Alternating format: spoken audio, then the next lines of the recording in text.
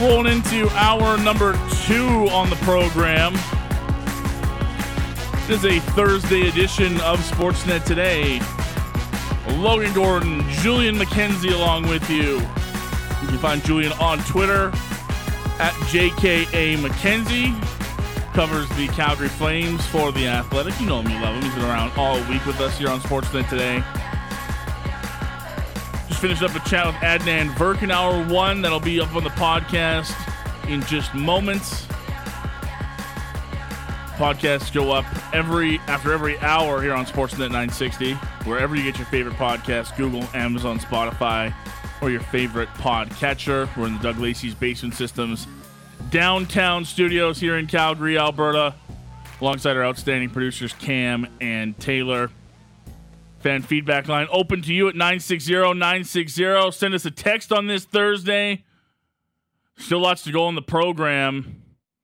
Arthur Staples going to stop by as we take an off-season look at the New York Rangers. See what they've been up to. Are they still in Stanley Cup contention mode? We'll ask Arthur all about that coming up in a bit. Got a Stamps report with Patty Dumas today, getting you set for the Stamps and the Lions this weekend. Some healthy bodies back at practice for the Stamps, which is good news. And last but not least, you don't want to miss it later on this afternoon. Taylor Dixon, the creator of Puck Doku, Calgarian, joins us to talk about how his website game has taken off and where he expects it to go from here. So we're looking forward to that chat with Taylor coming up a little bit later on. But wanted to start this hour off, Julian, with I don't know if it's necessarily news, but more of a continuation of a story that's been in the Calgary Flames spotlight for a while, and that's Oliver Kylington. We've known for, I'll say, a little while now that Oliver has been back skating, back training, and preparing for an NHL season this year, and he decided to speak to a Swedish hockey outlet, Hockey News in Sweden, and go into detail for the first time about what kept him out of the season last year. And it's in Swedish. The interview's in Swedish. There's a translation further down in the article if you'd like to go read it. It's been retweeted by plenty of us in the Calgary media. But in it, Oliver talks about the mental health issues and the problems in his family that became a priority for him last season and caused him to miss the entirety of last season. And I think it's a very important read or listen. If you want to listen to the clips of it, it's subtitled in English for you, so you can get the translation there and get the gist of what Oliver's saying. But first things first, I'm so happy that Oliver's in a good place. It was a tough story, and it was one, Julian, I know you got questions about, we all got questions about, the people that cover this team was, is there any update on Oliver? What's going on with Oliver? And Oliver didn't owe it to anybody to come out and tell us what was going on. It was a very personal situation for him, and one that he's clearly now just feeling comfortable talking about. But he's in a good spot now. And to me, that's the most important thing in all of this. He reflected back on what was a really challenging year. And one of the quotes he has in this story, Julian, is, quote, "It was a very challenging year for me personally. These are things that have been going on in my family for many years, but which escalated to get worse, were mental and psychological problems I suffered from. I think I dealt with the problem like maybe everyone else does by just sweeping it under the rug, putting a lid on it. But for me, it led to mental illness, and I felt very bad about how I dealt with my problems and almost went into the wall and felt that now it's enough.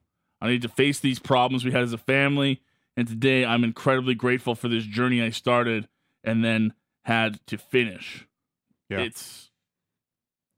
I think for Oliver to be able to speak openly about about his mental health and what this last year has done for him and what he's done to take time to address things for his family and for himself, I always will give points to someone for that because it's not easy for them to go personal on those stories.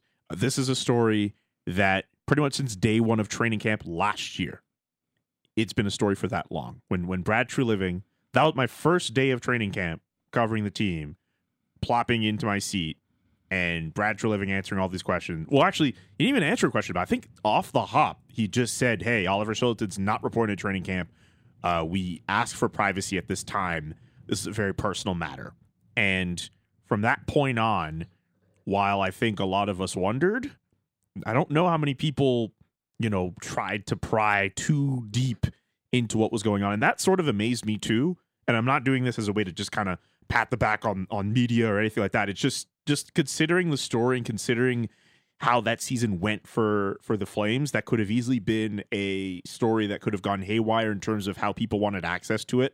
But I was fairly surprised at how people in this market were willing to grant that privacy on that front when it comes to Oliver Shillington. And to see today, where we are August 10th, after weeks of seeing photos of him on social media, enjoying his life, being on boats and being shirtless, while also skating as well, to see him do a full-on interview. I believe the Swedish journalist he spoke to, Henrik Sjöberg, had a whole sit-down interview with him, and he goes in on all that. Like, it's very much a welcome sight. And I think for Oliver, the fact that he is in a better place and the fact that he is excited to return to Calgary this season, I don't know if you have a heart if you don't think anything other than this is a good story and this is nice to see. You can feel any way you feel about his playing skill or whatever, but that's not the topic at hand here. I think the fact that he's at a position where he's able to play again and he feels he can play again and he feels he's able to contribute to a team and he feels he's done enough to address his own mental health and address what's going on with his family. I think there's nothing wrong with being open about rooting for that and being happy for him. No, there isn't. There's nothing wrong with that. In fact, it's commendable in my eyes because, like I said, even throughout this whole situation and playing in the NHL and all the spotlight that comes with it, I fully believe him and anybody else that goes through mental health problems, and believe me, he's not the only one in the NHL. No. By a long shot. Nope. He doesn't owe us this. But I'm very happy that he's taken the strides and that he feels strong enough to be able to be open about it, because that tells me he's in a very good place. But I also think he'll start to see the impact that it has on other people, to understand that we always assume, look, he's got lots of money and he's playing in the NHL. Life must be fantastic.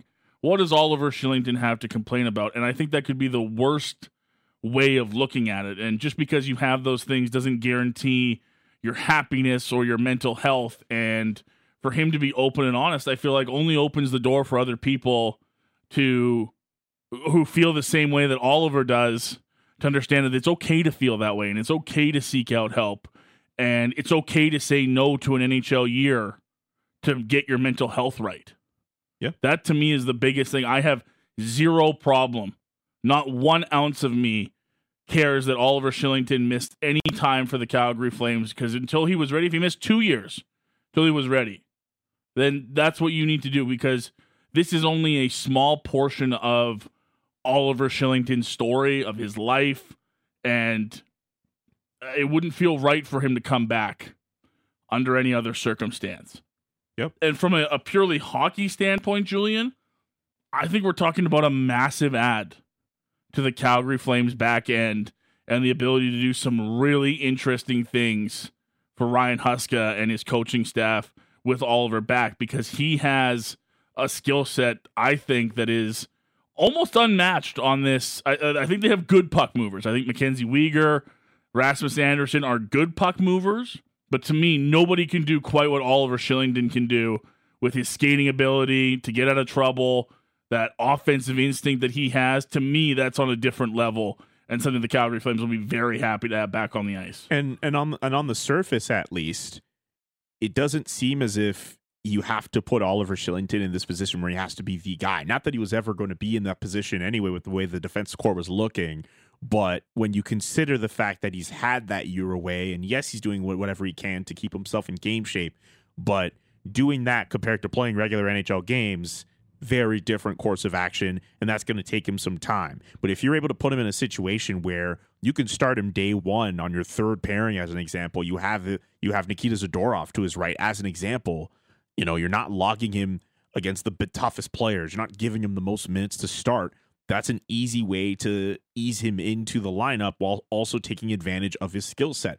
Obviously, we mentioned Rasmus, we mentioned Mackenzie Weegar. We did not mention Noah Hannafin because who knows what his future will be in the next little while. And depending on what that return looks like, that probably affects where Oliver Kylington will get slotted into that lineup. Let's be real. Weegar and Anderson, good puck-moving players. They played well together. There's a strong chance that those two could start the year playing alongside each other, as opposed to what we've seen in the past with Hannafin and Anderson, and then they tried Tanev and Weegar to start off the year last year. I think there's still a lot of possibilities when it comes to that defense core, but I do agree from a hockey standpoint, definitely a good addition to have Oliver back, but I also for those guys in that locker room as well, especially those who have gotten to know him, I'm sure they will appreciate the fact that he's there. I also just want to add one thing before I give you back to Mike here. You mentioned a really important point about the fact that Oliver has all these millions of dollars and people are going to assume, what do you have to complain about? You never know what a person is going through. And I hope that when people look at that situation and they see that he is being forthcoming and being as revealing as he can about his situation, I hope people consider that whether you make $1 or $1 million or $10 million, it's very easy to look at a person's net worth. It's very easy to look at a person's set of money and just assume, well, you know what, you're a bum. And hey, look, maybe it's rich coming from me because a couple days ago I said what I said about Elon Musk. But you never know what a person is going through. And I just hope that people consider that with Oliver Kylington and his situation before going online or groaning and rolling your eyes and thinking, oh, well, what does he have to worry about? He's got nothing. It's got nothing on my situation, insert situation here for anybody who is not on the level or anything like that when it comes to Oliver Kylington, when it comes to his ability or money. And I'm not saying he's better than anybody. I'm just saying that regardless of a person's social status, regardless of their financial situation, regardless of their athletic ability, you never really know what a person is going through. And people should consider that for anybody, not just Oliver Kylington, but in this immediate situation, as we are speaking about him, yeah, you should consider that with him. And don't think that it was easy for him to stay away from the team either.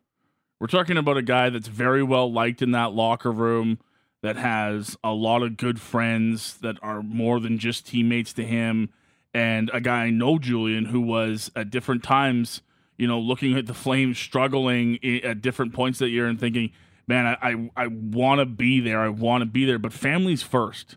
Family and yourself have to come first. And it's not easy to say no to the phone calls. I'm sure it wasn't easy, as Brad and the Flames, who did a great job of this entire thing. I want to give them kudos too, to how they handled it. There was never, I believe, any pressure on Oliver to come back, that it was all about him being, in a good spot to come back.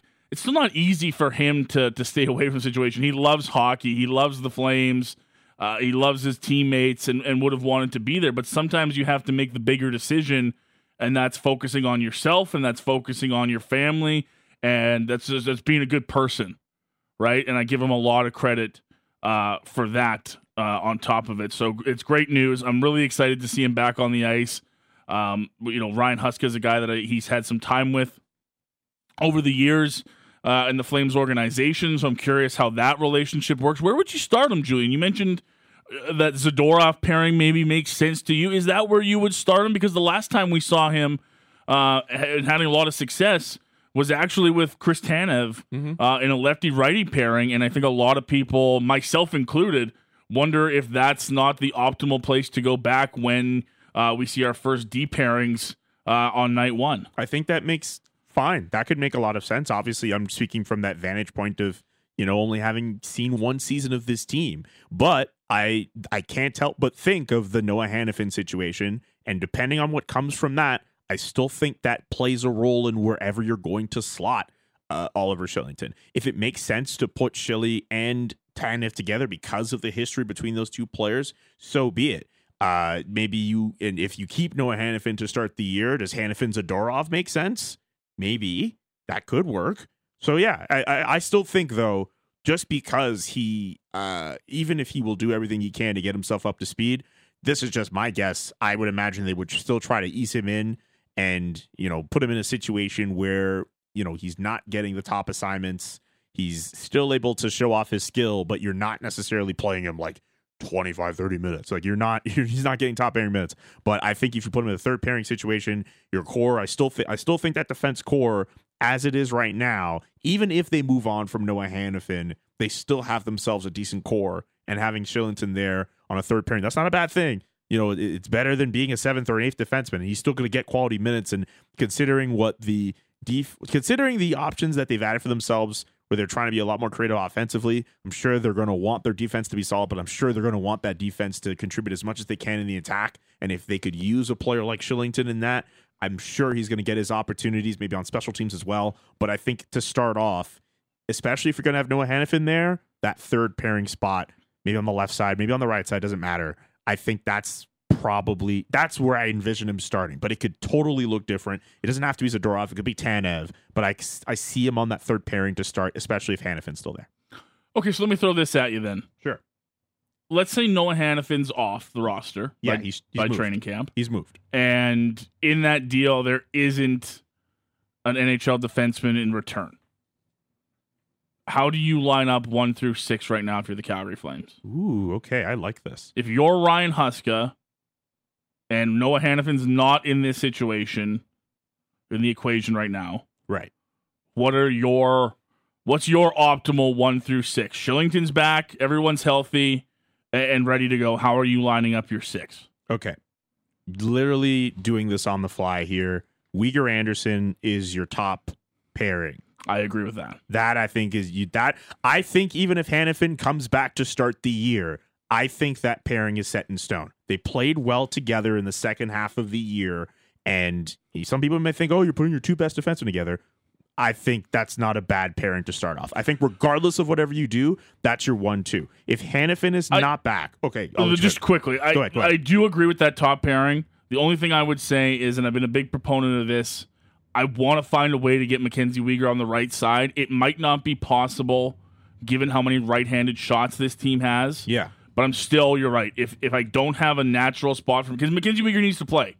He could be their best defenseman. I think he can challenge Rasmus Andersson for that spot on this team. Absolutely. He needs to play adequate minutes against the other team's best. I think you're right. That's a strong pairing. Again, I'd like to see Weegar get some time on the right side because I think he's naturally a little bit stronger there, and I think in the World Championship showed that again for Team Canada. But I'm with you. I think as of right now, I line those two up together as my top pairing. Okay. Then that's where it gets tricky after that.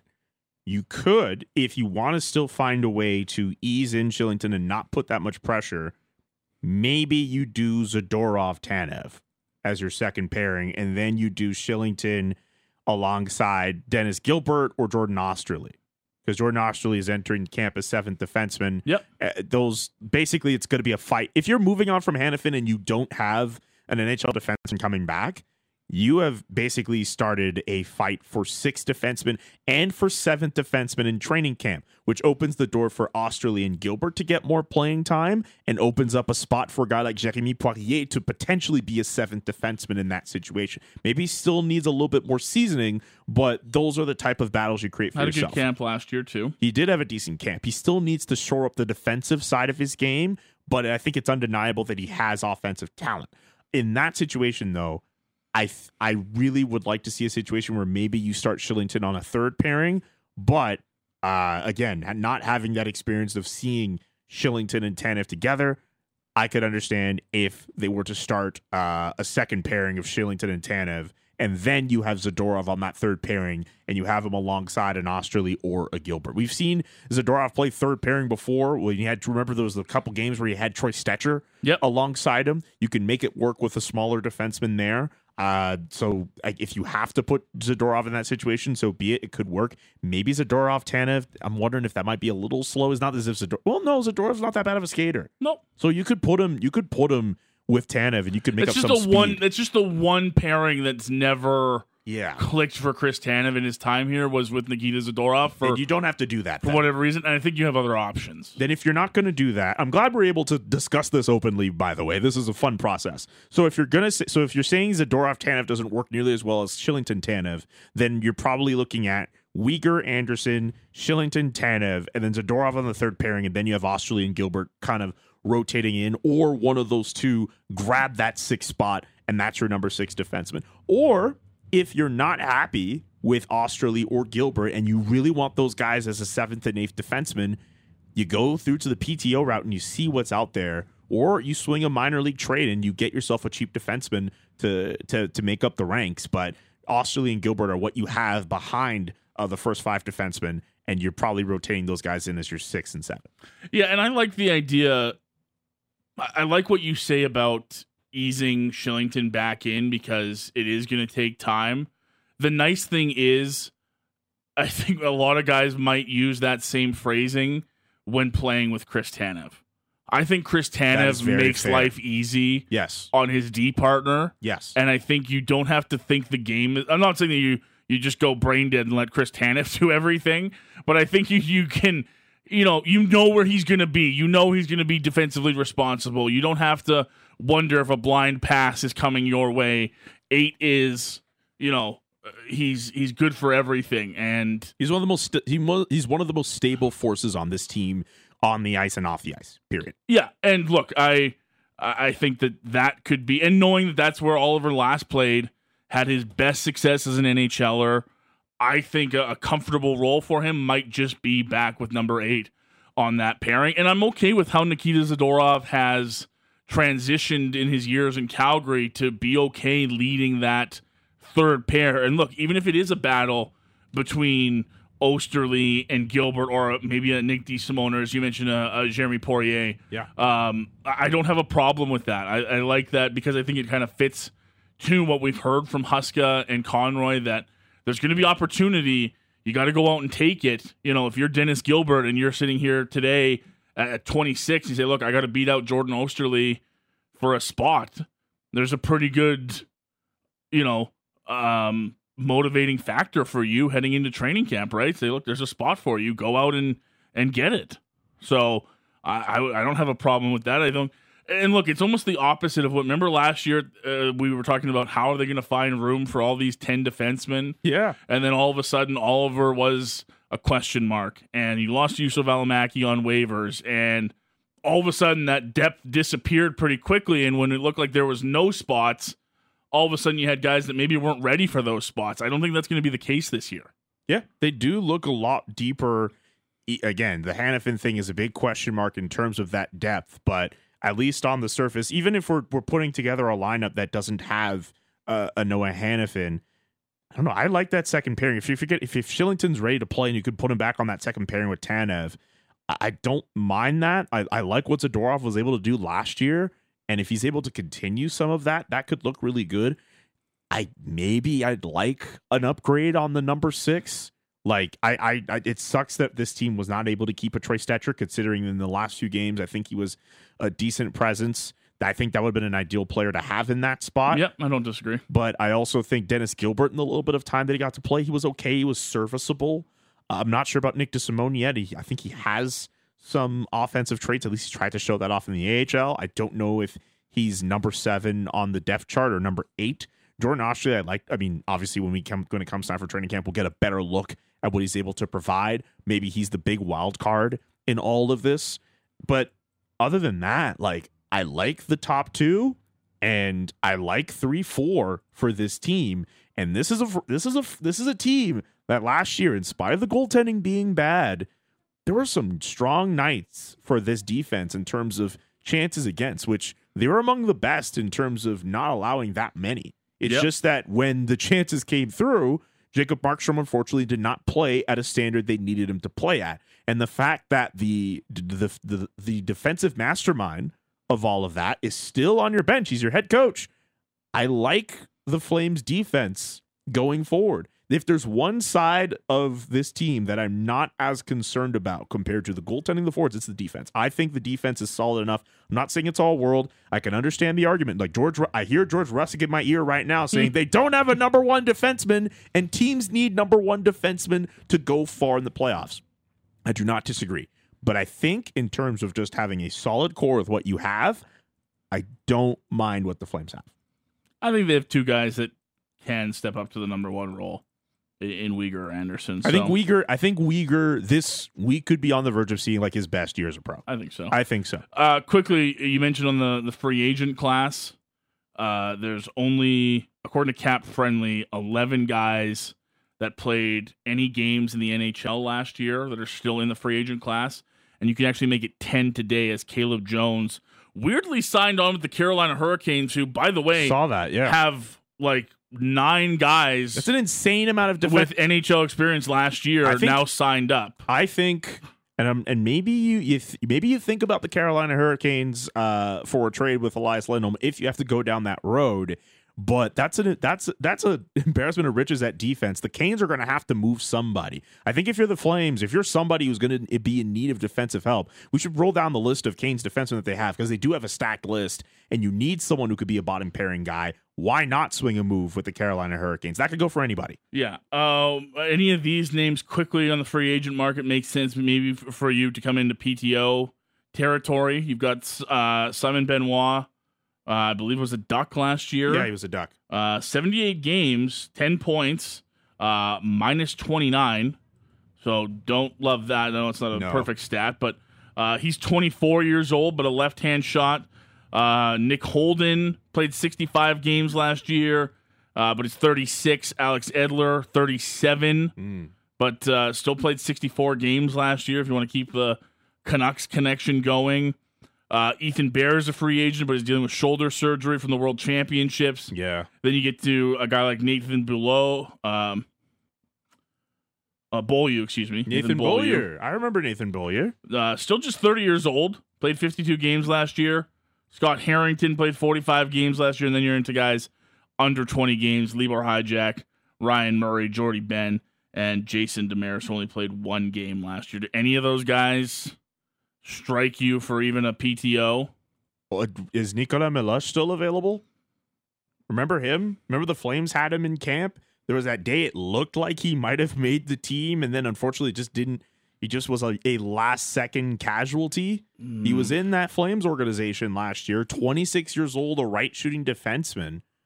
I mean, I'm not saying he should be the guy as a number 6, but in terms of shoring up your depth, I wonder, do you bring him back? Simon Benoit looks like an interesting option. He had 10 points last year, as you mentioned.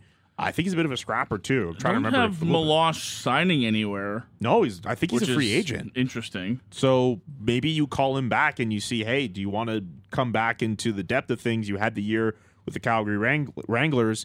Maybe that's an option. I'm not sure. But you're right. There's no one out there that, like, I think is easily like that is your definitive number 6 option to this day.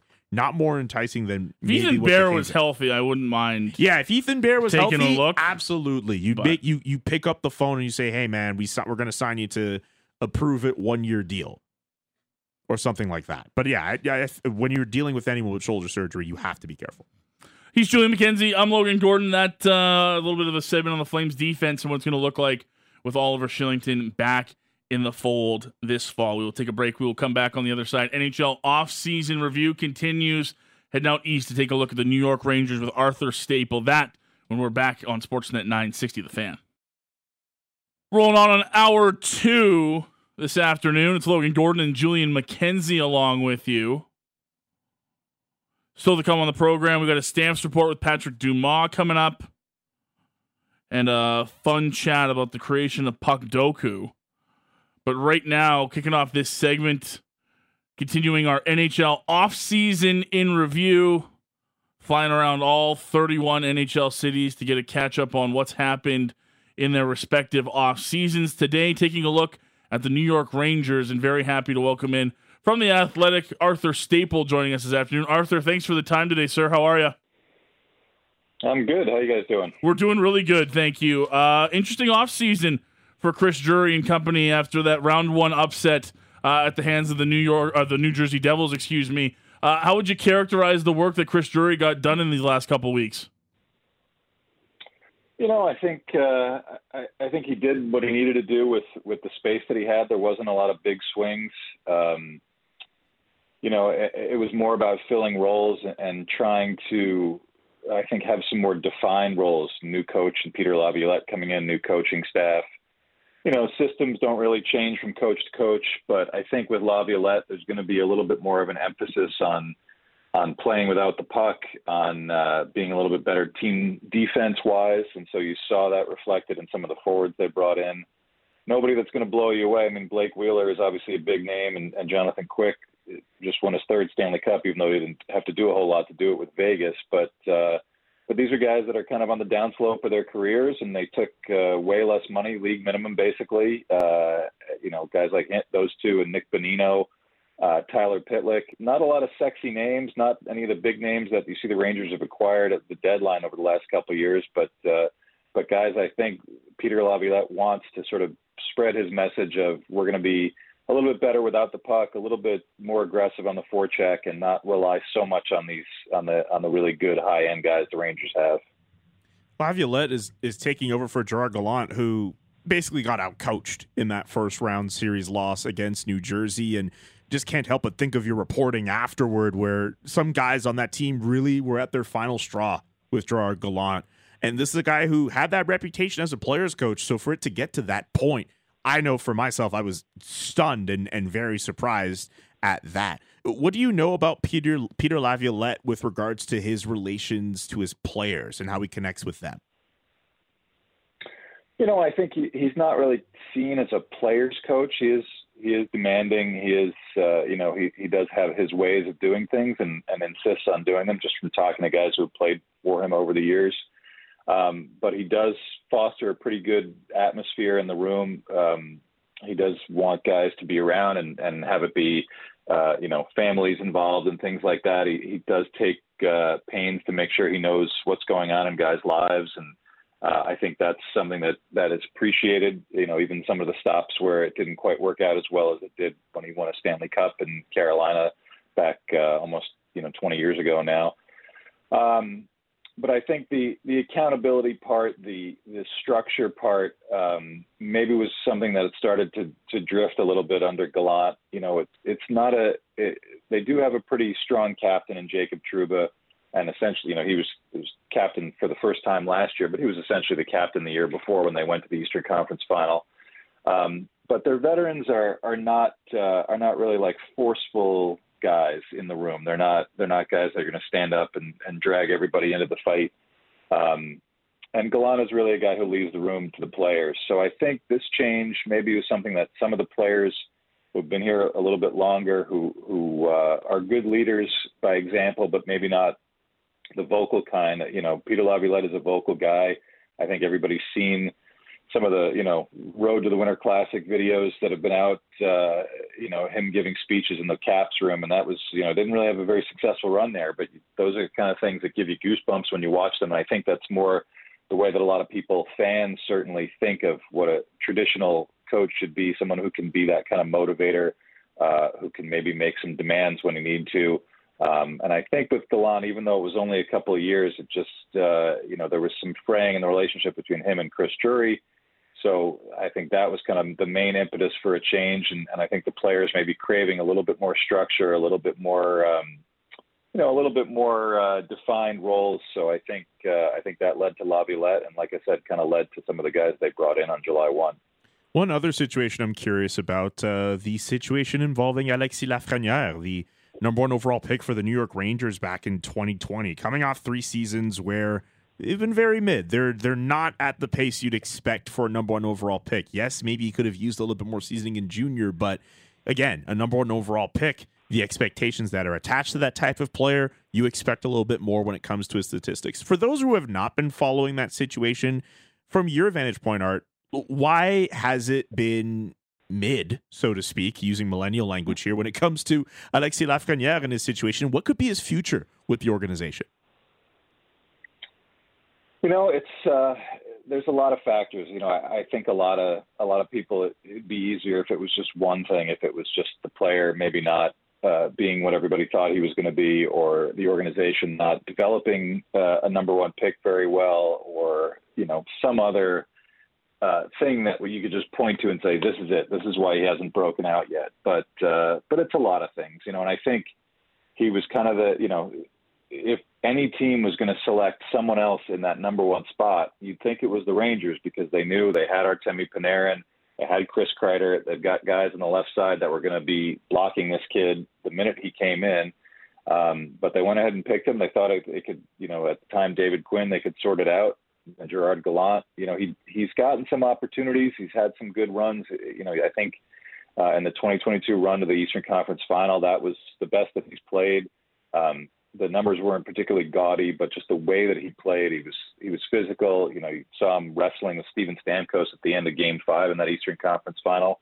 He was engaged, and I think that was the player that everybody thought he could be. And last season was a bit of a step back at times, but some of the numbers are okay. 19 goals, all at even strength. Doing it without any power play time, because the Rangers have such a good top power play unit. It's been a lot of fits and starts. So, some of it is definitely the organization. Some of it is Lafreniere himself not really, grabbing the bull by the horns and saying, I need to be in a top six role, whether it's switching over to the right side from his natural left side where he wasn't terribly comfortable making that switch, or just kind of demanding a little bit more of himself and a little bit more of his situation so far. And, you see him now, he's still unsigned. I don't get the sense that there's any issues there between the team and the player. As I'd reported, the Rangers refuted it, but I'd heard around the draft that they were open to listening to what some other teams wanted, if there were any offers out there. I don't think they got anything that was even close to what they'd consider. And obviously they feel like they need to keep him because that's where the value is. If he can break out, it's going to be a 1 or 2 year bridge deal for sure coming for him at a pretty low number for a guy who's a number one overall pick on a second contract. But it does seem like he's going to just have to eat it and come in and with a new coach, his third already in his fourth season, and say, I'm going to have a clean slate with Peter Laviolette and make sure that I can excel and put them in put myself in a situation where they can't keep me down and keep me to 12 or 13 minutes a night. Just curious here, in terms of, that scenario where the Rangers were trying to shop Alexis Lafreniere, what do you think the Rangers would have wanted for him? I mean, it's so hard to say. I can't imagine it was anything where they got to a point of thinking about a concrete return. I'm sure it would have to be a first round pick. You really think it wouldn't be a situation where they trade him to, a contending team. You'd probably see it, in a hypothetical world, him going to a team that's kind of on the rise, that has some cap space, that can give him the kind of minutes that, Tim Stützle, who was picked right behind him, got in Ottawa and turned into an all-star in the last year, a guy who is getting 20 minutes a night and is getting top power play time, plays center versus Lafreniere playing the wing. But you luck into a situation, it seems, where the Rangers win the lottery and they're a team that's on the rise coming out of their 3 or 4 year sell-off. And you think it's a great thing, and obviously making the playoffs is the goal, but it's not always the best for the personal development of a high-end skilled player. So if that were to happen, if they were going to go down that road in the future, I think, you'd be looking at an Anaheim or even in Ottawa, somebody like that, maybe Montreal in his hometown. I'm not so sure that Jeff Gorton was the guy that drafted him, so he knows plenty about him as well. So that's the kind of deal I would think. It's all very hypothetical at this point. They want to keep him. They want to see him grow. They're not a young team anymore, especially up front, and they certainly could use his youth and his exuberance and his size and all the things that made him that number one overall pick.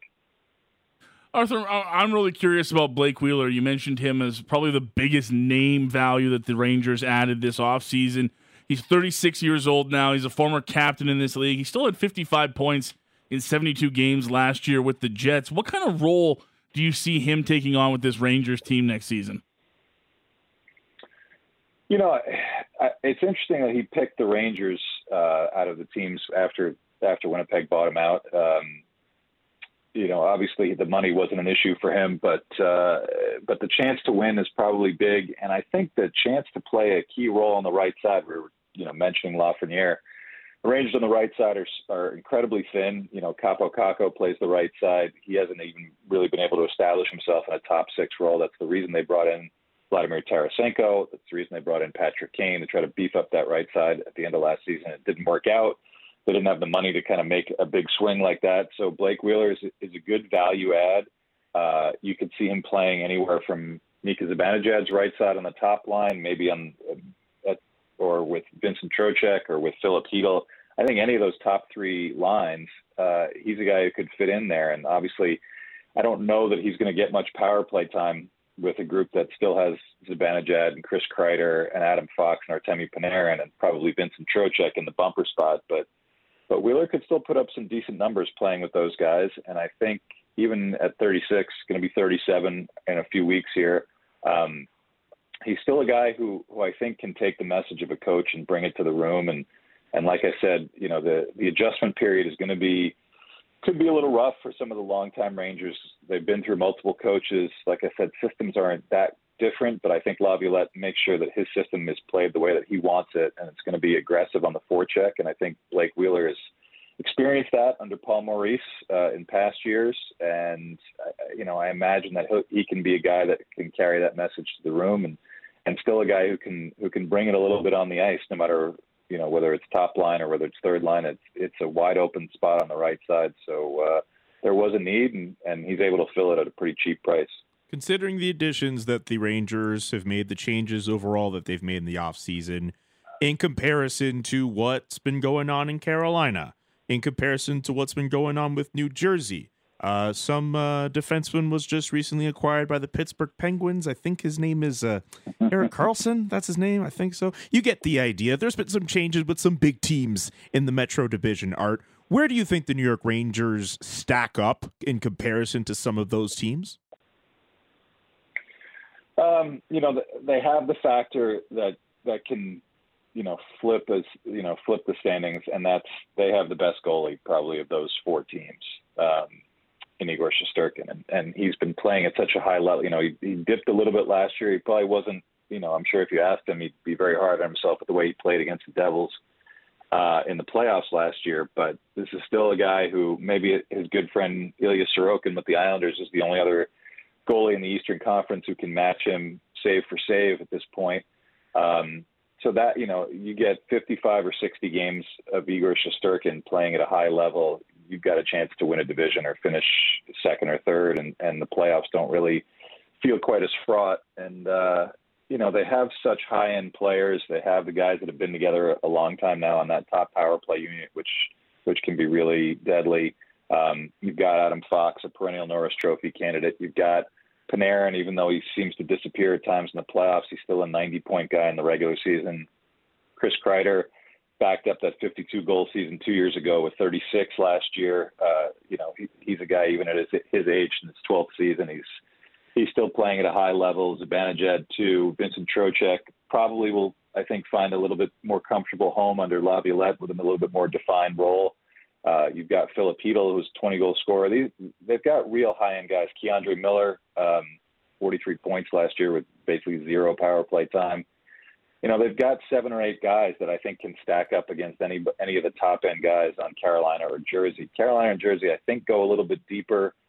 They play at a higher pace than the Rangers do, and that's certainly good for regular season factor, and it certainly was a difference maker for the Devils in that playoff series once they turned it on after they fell behind 2-0. But I don't think the Rangers feel like they can't compete with these teams. Pittsburgh missed the playoffs last year. They didn't get any younger. They still have question marks in goal and on defense in terms of their own end. Islanders really just, the Kings are running it back. They barely made any changes, it seems, other than the big trade they made for Bo Horvat in the middle of last year. So, it does seem like it's a 5-team race. And then you look over at the Atlantic Division, are Boston and Florida going to be as good as they were? Hard to say. Tampa might be slipping a little bit. Those other teams are on the rise. So, I think the Rangers feel good about where they are. The mandate is not just make the playoffs anymore after the 4-year absence, but after they went to the conference final 2 years ago, I think from on high, from ownership, from front office, we got to try to win a Stanley Cup. And they did get older with the guys that they added, but I think Chris Drury knows what he's doing. He's leaving himself some flexibility to start building cap space as the season goes along. Whether it's Patrick Kane back being healthy in November, December, wanting to come here, or they can explore the trade deadline market. Vladimir Tarasenko's on a 1-year deal in Ottawa. If they're not in the playoffs, I'm sure he would love a reunion here. So I think there's some flexibility and there's also some quality. So I think this is still a team that's very much in the mix. And once you get to the playoffs, under a coach like Laviolette, a little bit more motivation, a little bit more structure, I think they feel like they're in a good spot. I guess just lastly on that note about Shesterkin, Arthur, is there any pressure you feel on this organization to get something done significantly in the playoffs, whether it be another trip to the conference finals or a Stanley Cup win with Shesterkin on such a team-friendly deal the next 2 years? I mean, I know the cap's going to start to go up, but you're talking about a Vezina caliber guy at $5.6 million that doesn't come along all that often. No, I think they feel like he's their guy, and the fact that he backed up, one of the all-time great NHL seasons 2 years ago with a pretty solid 22-23. I think they feel like this is a guy who's hitting his stride, and may not make for a very comfortable contract negotiation starting next summer, but I think you see what Ilya Sorokin signed for, $8.5 million. If Shesterkin gets somewhere 8.5, 9 as the cap's starting to go up, and the Rangers have a little flexibility with some of their other contracts, I think they'll consider that a win if they can keep this guy under $10 million. And the trend seems to be with goalies, you're not going to go the Bobrovsky route, even for a guy like Shesterkin, who's the backbone of this team. Maybe things will change if they have another successful season this year, and he's the main reason for it. But I'd be curious to see how that goes and what other moves they'd have to make to kind of start to retool a little bit, because like I said, now you're looking at, you've got Hedel, you've got Lafreniere, you've got Kakko. Those are guys that are under 25, but that's it up front. Everybody else is over 30 or just about there. So they're going to have some decisions to make. I think the window is definitely this year, maybe next year. If they can extend Shesterkin at a friendly number and start to shuffle a little bit of their older guys or their more onerous contracts out and get a little bit younger, then they can kind of retool on the fly. But it is interesting how much change with that Eastern Conference final run that maybe people felt was like kind of a year ahead of their schedule that has kind of piqued the interest of owner James Dolan, and I think he's a guy who loves to go for it. That was Chris Drury is on the same page. That's why they got Tarasenko and then got Kane, and maybe that was a bit of overkill. But I can't imagine if they're in a good position and they've got cap space going into the deadline this year, it'll be the same thing. This is the Rangers. There's no half measures here. So it'll be interesting to see how long that window stays open and how much of it, how much a part Shesterkin and his new contract will play in that. Arthur, great to chat with you. Really appreciate the time as always. Thanks for doing this today. Enjoy the rest of your summer, and we'll chat again once hockey season comes around. Thanks, Art. All right. Thanks, guys. Thank you. Arthur Staple joining us down the Atlas Pizza and Sports Bar guest hotline, covering the New York Rangers for The Athletic, and some great stuff there from Arthur. I liked your question, Julian, on where they stand in that division. A lot of teams around them telling you, making some big moves. It's stacked over there. Are they better than the Carolina Hurricanes? I'm not sure. Are they better than the Islanders? I'm a little bit more convinced of that, but I loved Arthur's point. Big Stapes. He knows Igor Shesterkin's the best goaltender in that division. Ilya Sorokin might be number 2. Actually, maybe not might. I think he is number 2. But Igor Shesterkin as that number 1 goaltender, that still matters in some respect, even though we're in a world where maybe the quality of goaltender doesn't necessarily matter. But at least to get you through to the playoffs, you need Igor playing at a high level. Last year a little bit up and down for him, but if the Rangers want to get back to where they want to get back, they need him to play well. I'm just curious what happens with so many of these young guys, too, because I don't know how you fit in a Kakko contract or a Lafreniere contract with any sort of length. Ryan Lindgren comes up next year. He's 25 years old. He's got arb rights. Braden Schneider is an RFA next year. You've got some young guys that have helped you out on cheap contracts, but Panarin's got this year and 2 more. Big extension for Zibanejad. Big extension for Trocheck. Kreider's got 3 more years after this year. So you've got some long-term money on the books for some of these players already. Mm-hmm. You have to hope that cap is for sure going up, and you have to look at that window that you have where you've had Kreider for quite some time. What if Kakko goes off this year? What if he has a breakout year? Can you afford him anymore? You have to. I don't know if you can. I don't know. You might have to make that move for someone else to take Lafrenière a lot sooner than you think, as an example, to prevent that situation from making it worse. Again, you're hoping that cap goes up to kind of alleviate some of that stress, or you make that move and you try to get assets for Kaapo Kakko. Maybe you do. I don't know. I think that's a very intriguing time for Chris Drury as general manager of the New York Rangers, but they need to do well this season. That's hour 2 in the books. Thank you to Arthur Staple once again for joining us down the Atlas Pizza and Sports Bar guest hotline. When we come back here on Sportsnet today, we'll get you all caught up on the Calgary Stampeders. Some healthy bodies back at practice for them ahead of their matchup with the Lions on Saturday.